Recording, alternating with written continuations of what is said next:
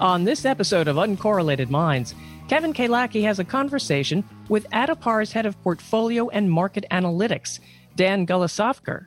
Addepar is a leading provider of technology and wealth management solutions for investment advisors and family offices. Dan is an industry veteran who previously worked at Bridgewater Associates. He recently developed the Investment Sentiment Index, a transactions-based index of ultra-high net worth investors. Utilizing Addepar's robust data platform, the Investment Sentiment Index provides purpose-built insights representing more than 10,000 investment portfolios, each valued at more than $10 million in total assets. So, Kevin, take it away. Well, I thought I would start the podcast with the title of the podcast, which is The One Question We Are Always Asked by Our Clients.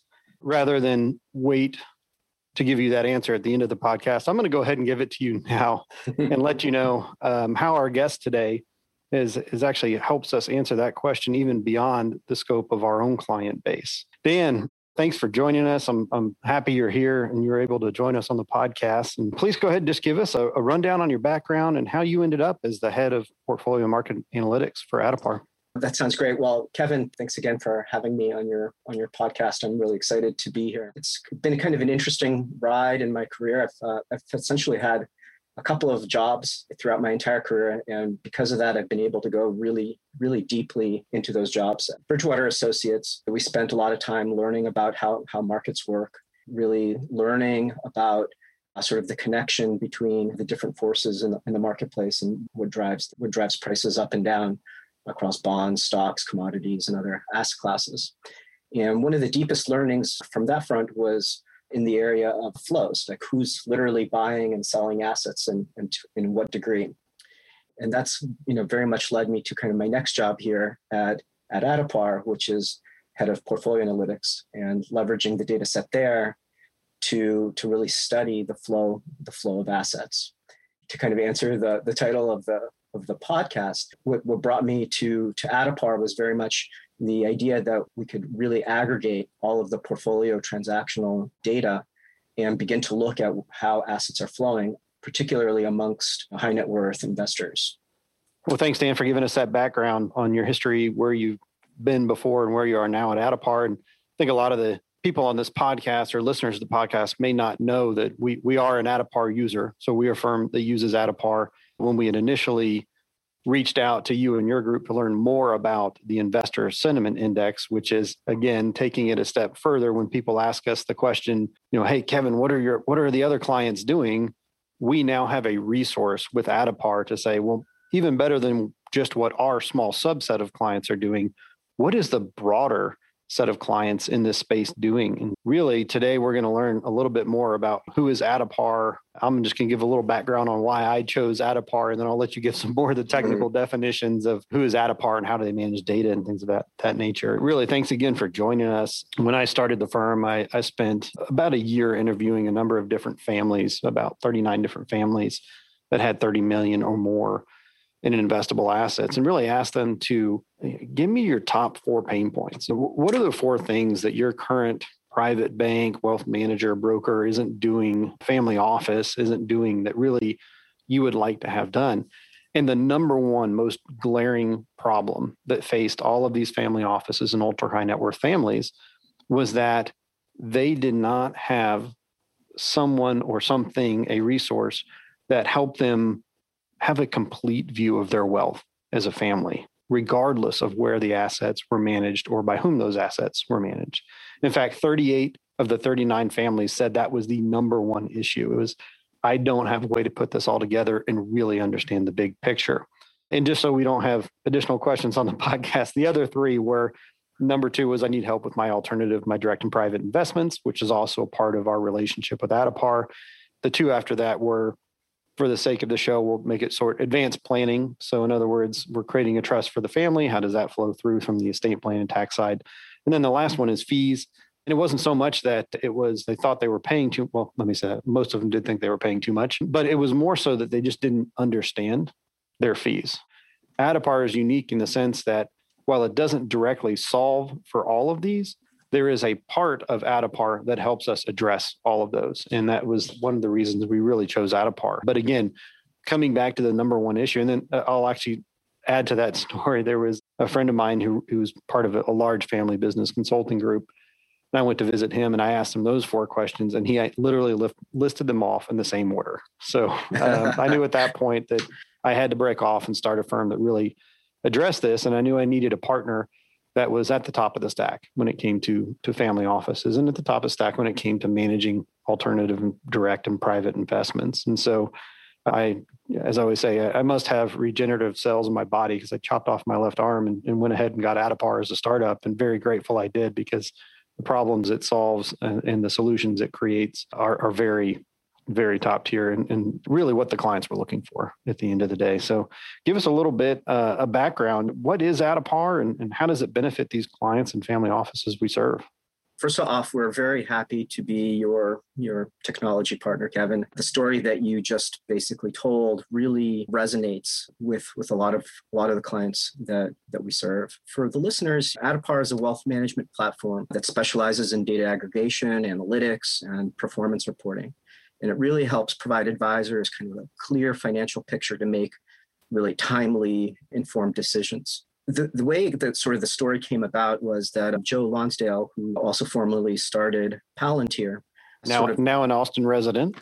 That's correct. During the financial crisis, for his own needs, he really wanted to be able to build a quick view into his overall financial picture. And every time he would ask that question, it was just really hard to get the answer back. And so I think he realized that even just kind of getting the basic stuff done right, just showing the entire picture and being able to look at it in any granular way is relatively hard. And so he basically set up Addepar to be able to first do that first thing, even before being able to do deep analysis and create tools that help you assess the portfolio, really just aggregating in real time the financial picture. The key features of Addepar are exactly that. The first and foremost is that we aggregate data across a lot of custodians all across the country on a daily basis so that we can create a consolidated financial picture across all of the accounts. It's also very good at modeling alternative assets. And for high net worth individuals, that is both an important and increasingly important set of asset classes that they want to invest in, and being able to have a very detailed view into that is necessary.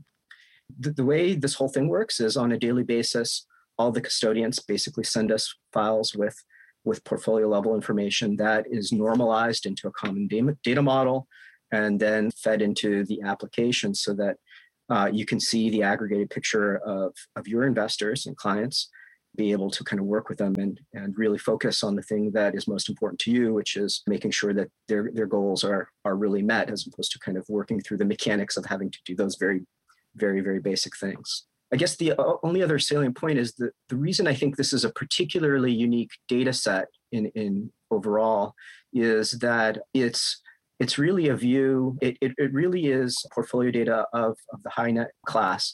These are very important, sophisticated investors in the marketplace. Addepar now holds somewhere between 2.5 and 3 trillion in assets reported across the platform, and we work with 600 clients like yourself to basically help them with these services. The function of Addepar that we have received has been phenomenal. In fact, when I originally demoed the environment for one of the families that did eventually hire us, he said the same thing in a different way. He said, what I need, you know what I need, Kevin? I need the world's best one pager. I need to just log into one place and see it all in one screen and be able to see everything I have all the way down to, kids and grandkid trust and everything else that's in there. And I said, okay. And so when we built out the first environment for him, we ended up using it as our template moving forward. So when we do the net worth overview for the families, when they initially go in, all they see is the family net worth value, some key metrics and IR numbers and performance with it, and an asset allocation chart. And then they can just click, and then they see all of the family members or family units, and then they click, and then they see all of the accounts, and then they click, and then they see all of the asset classes, and then they click, and then they see all of the actual assets. And it goes all the way down in one screen from the entire rolled up net worth of the family office or family all the way down to the individual tax lot. And they can do that in one screen in one portal without going anywhere else and find all of their information. And of course, we've built out since then a number of additional views that go with that as families want want to see different things, charitable views, educational views, views of the trusts, retirement, and things of that nature. But the biggest one I would say was the alternative assets. I spent a considerable amount of time evaluating platforms that would be able to scale. Now, I don't have a lot of need for scale because we work with a smaller number of wealthier families, so it's not a huge scaling issue for us. But we also needed a way to present that data, not just to have the raw data. And Addepar did a really wonderful job building out the portal for us on that side. As we go back to the first question, it is throughout this process that you have helped develop the Investor Sentiment Index, which we described briefly at the beginning.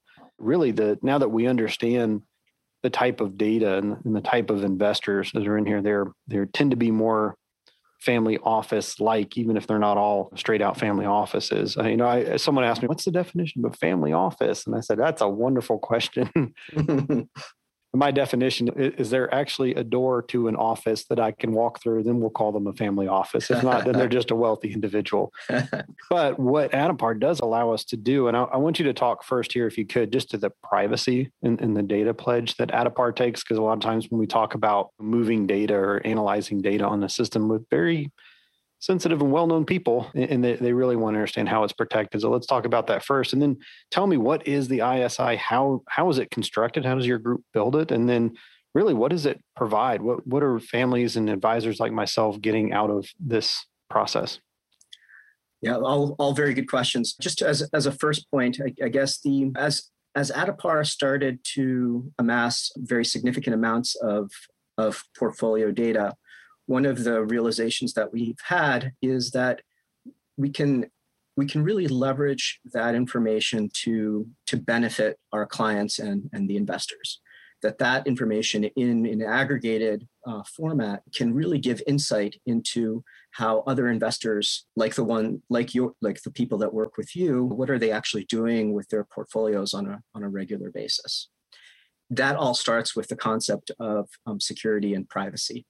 Because although this information is very useful, it has to be done in a way that maintains the anonymity and privacy of all of the investors. And so what we do is we have effectively a data pledge and a data privacy policy that we've constructed that really just ensures that all those things happen. The way our data systems work is we aggregate and anonymize all of the portfolio information. We go even several steps further by ensuring that no particular investor or groups of investors are overrepresented in any of the analysis that we produce.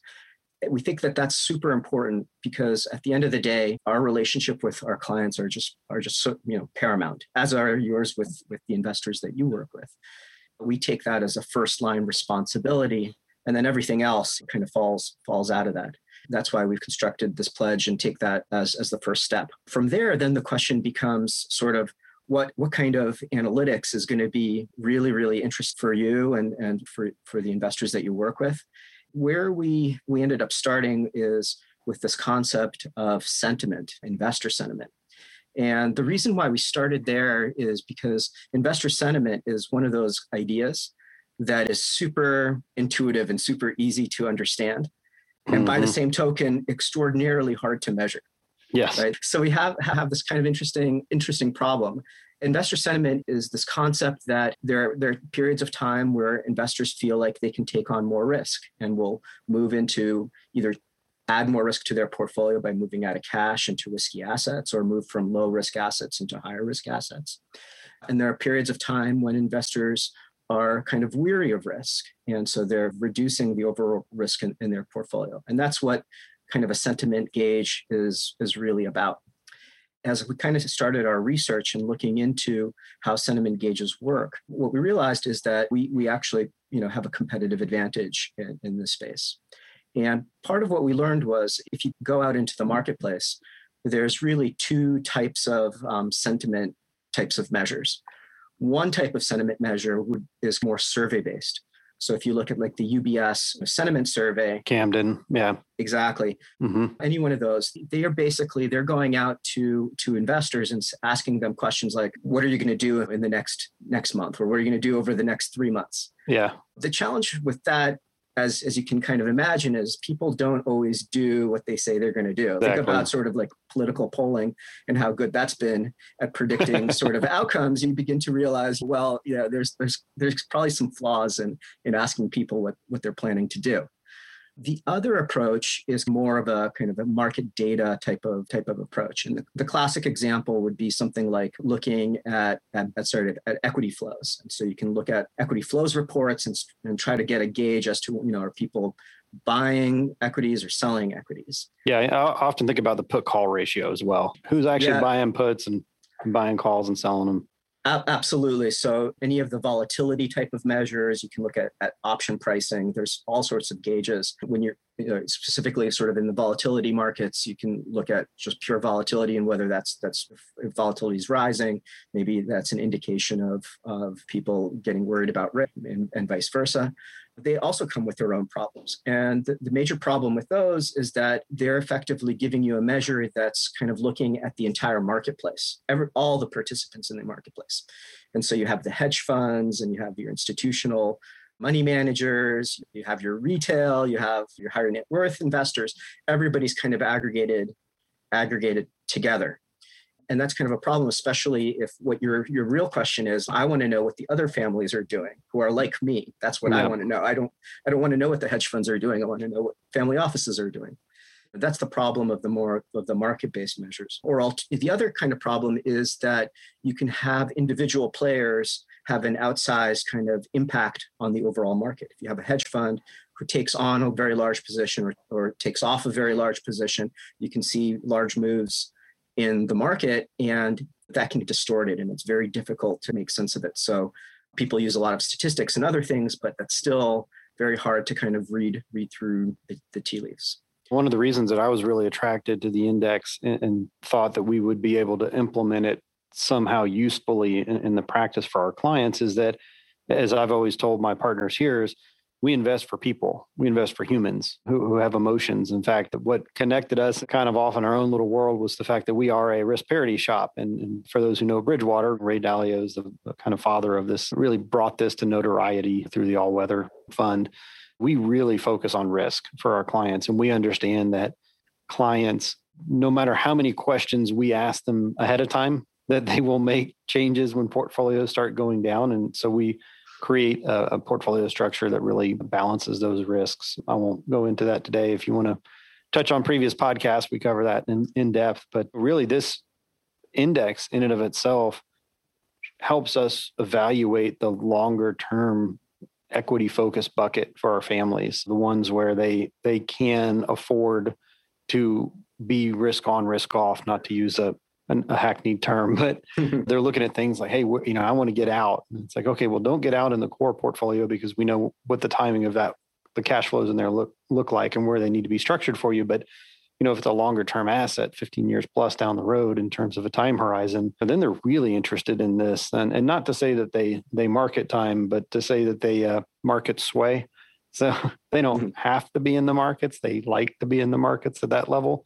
When things are going well, they like to lean into it, and things are poorly, they like to lean out of it. And this was a way to actually use data. What are actual other human beings doing with their capital? Again, not institutional capital who are investing on a perpetual time horizon. That there's a really easy answer for that. But when you're dealing with not just the family, but the different members within the family, they even act differently amongst themselves. And we have to have tools. And more so, it's just, I think for us at the end of the day, what the ISI does is it just gives one more level of comfort to the families that we have our fingers on the pulse. All very good points. I think what we're, ultimately what we're striving to do is really create that additional data point. You have all of the traditional kind of measures, and there's a lot of reports and other third-party research that you can tap into.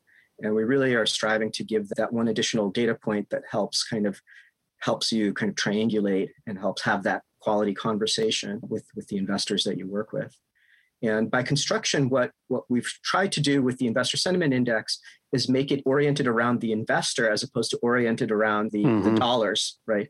The Investor Sentiment Index really is basically a very simple poll of who's adding equity risk in their portfolio minus sort of the percentage of portfolios that are subtracting equity risk in their portfolio. And it's very simple like that.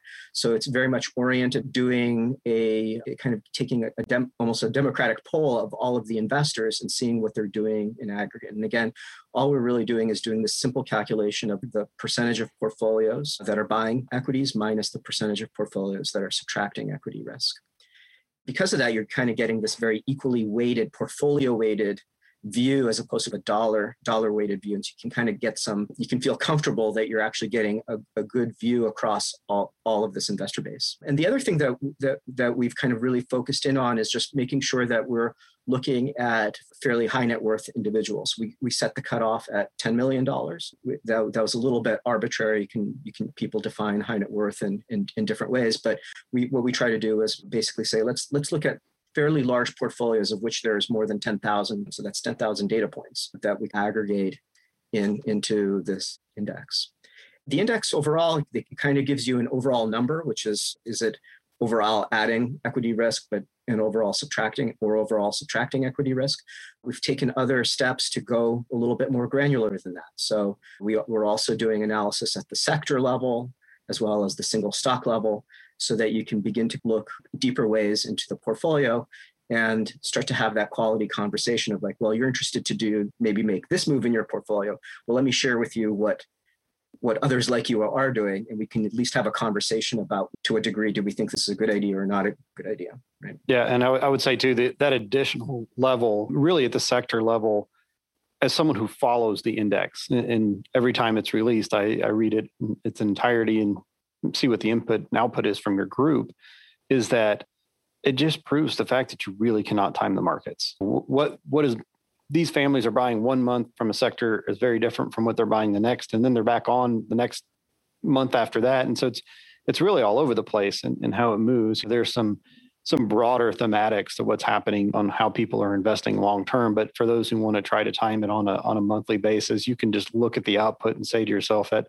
has to be a fool's errand, unless you have some sort of inside knowledge, which we know is illegal. But, I was really fascinated to hear from you about the kind of March and April of 2020 data points. I always laugh, and through the bulk of my career, we always talked about the financial crisis, what happened in 2008.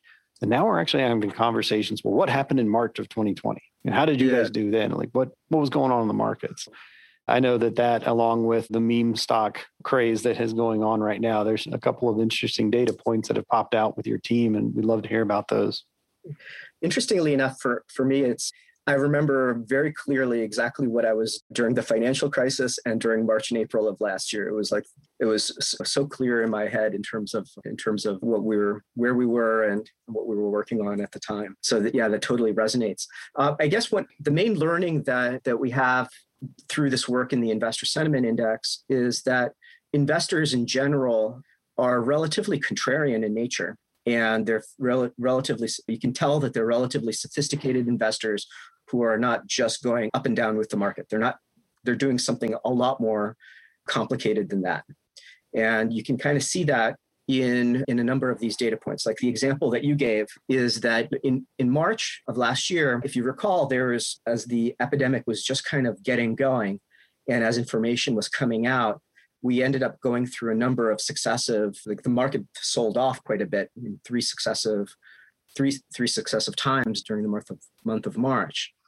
And what was very interesting about that was that for each of those sell-offs, the investor sentiment actually turned very bullish during each successive sell-off. So in other words, the investors were seeing these as successive buying opportunities, completely in the opposite direction of the aggregate market. Whoever was doing all of the selling, it wasn't these sets of investors. This was clearly patient capital looking for opportunities to improve returns. Incidentally, this also happened in the month of May of this month. We had that short sell-off that ultimately recovered back in the month of May.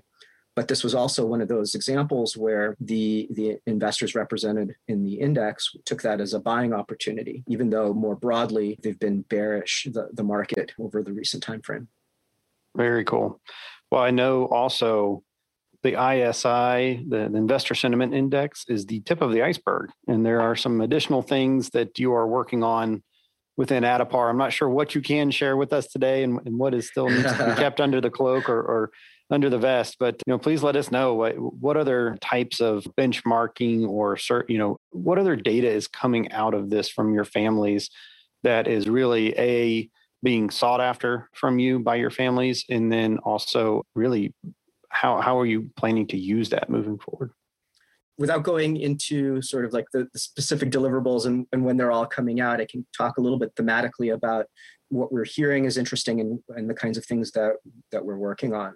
I think it starts with basically the expansion of just sort of the transaction flows-based research, where we've used the ISI to really hone in on equities. I think that the next area is really kind of rounding that out with all of the other asset classes and getting a holistic view into where assets are flowing. In my view, I think the most interesting piece of that, and also we've heard this from many people, is particularly on the private asset side, both in terms of funds and where new commitments are going, but as well as direct private company purchases and sales of shares in private companies, in direct venture effectively, where that kind of money is moving. A lot of our research is going to be focused in around that. There's obviously some significant challenges that have to be overcome in order to do that, particularly on the private asset side, because in order to really figure that out, you have to do a lot of data quality work up front. And we're certainly, as a company, dedicated to doing that. But over time, that's something that we really feel we can add value to you and have a real competitive advantage, because I don't think there's anything like it in the marketplace at all. I think the other area that we're interested in is kind of more of the classic sort of benchmarking type of work, where looking at asset allocation and performance and kind of creating asset allocation benchmarks, performance benchmarks, being able to compare and contrast family offices and large portfolios and how they're allocated in different ways. We think that that's just kind of an important data set to have, and something that is worth looking at on a regular basis. And then finally, recently, ESG and impact have been something a lot of our clients have been talking about and asking us about. And we've started to think about how we could make an impact in this area. And again, kind of going back to the title of this podcast, I think one of the areas that we can help with the most is really helping clients see what ESG-oriented portfolios, how they're structured and what's inside of them. And the reason why it is useful is because we're all still relatively new to ESG. It's something we're all learning about. We're all just beginning to incorporate some of those concepts into the way we put together portfolios. And it's just useful to be able to see what sort of best-in-class portfolios are beginning to do with their portfolios from an ESG standpoint. Those are the kind of three areas. The ESG, we kind of stare at it right now ourselves and say the standards of evaluation are still kind of like the Wild West here. There's people making up their own rules and grid of how they evaluate things from an ESG standpoint, and some are laughable and some are really well thought out. We're really interested to see what Addepar comes up with in this area on that ESG front. And I think also on the benchmarking from that side is that I've been asked that question by a number of families and family offices here. Is the one question I received about a year and a half ago now, but was, hey, what does the average family office have in private real estate? It's a really good question. And so you can dig it up in some surveys, but again, they're survey related. And some people may say, oh yeah, we've got half of our portfolio in it. And in reality, they have about 17% because they are a real estate family and they want to be known as a real estate family, but they were smartly diversified from that standpoint. And it may not be the wrong answer. They just may not be looking at their assets in the entirety to give that survey answer. So you do have to take those with a grain of salt. Well, last question, Dan, we'll wrap up and let you go today. I enjoy that. Some sunshine there in New York City. We know that for us, the one question our clients always ask us is, what are your other clients doing? And my question is, what is the most common question you were asked by your clients at Addepar? Oh my goodness. So I think I'm asked exactly the same question. So we're all back to the very beginning. But absolutely, like that, it is the most asked question that I get from an analytics perspective. And clients are like genuinely interested in what others are doing. And that tends to be even more true when you're from the private asset perspective. Like that, there's some data, it's not great data, but there's some data that can tell you a little bit more about sort of the public assets, about equities and bonds and what's going on there, and you can build some form of a picture. But on the private asset side, it's really still in the very early stages of forming into kind of a robust industry. And so the opportunity there is very, really tremendous in helping clients get more informed through insightful analytics on how other investors like themselves are kind of working in private asset space. Gotcha. Well, Dan, thank you so much for joining us today. We're honored to be partnered with Addepar on our technology side with their high levels of integrity, especially with client data and client privacy. That's a paramount to what we do in working with our families. And we really feel that even with this extraction of data, that you've really protected all of that for us and our clients and given valuable insights through your team and the work you do. Keep it up. I'm excited to see, especially what the private asset benchmarking looks like, hopefully here in the next few months. Sounds great, Kevin. Thanks for having us. And again, we're delighted to be your technology partner and hope to talk to you soon. Thanks, Dan. Kevin Kalaki and Dan Golisovkar, thank you for an insightful discussion of Addepar and especially its investment sentiment index. You can contact Kevin Kalaki at info@sinaceracapital.com. Subscribe to the podcast to get the latest episode, and of course, share and comment. Thank you for listening to the Uncorrelated Minds podcast. Click the follow button below to be notified when new episodes become available. For more information on the topics covered in this podcast, please visit the show notes page for links to further information at www.sinaceracapital.com. Sinacera Capital, LLC is a registered investment advisor. Advisory services are only offered to clients or prospective clients where Sinacera and its representatives are properly licensed or exempt from licensure. The information provided is for educational and informational purposes only and does not constitute investment advice, and it should not be relied on as such. It should not be considered a solicitation to buy or an offer to sell a security. It does not take into account any investor's particular investment objectives, strategies, tax status, or investment horizon. You should consult your attorney or tax advisor. The views expressed in this commentary are subject to change based on market and other conditions. These documents may contain certain statements that may be deemed forward-looking statements. Please note that any such statements are not guarantees of any future performance, and actual results or developments may differ materially from those projected. Any projections, market outlooks, or estimates are based upon certain assumptions and should not be construed as indicative of actual events that will occur. All information has been obtained from sources believed to be reliable, but its accuracy is not guaranteed. There is no representation or warranty as to the current accuracy, reliability, or completeness of, nor liability for decisions based on such information, and it should not be relied on as such. Generally, among asset classes, stocks are more volatile than bonds or short-term instruments. Government bonds and corporate bonds have more moderate short-term price fluctuations than stocks, but provide lower potential long-term returns. U.S. Treasury bills maintain a stable value if held to maturity, but returns are generally only slightly above the inflation rate.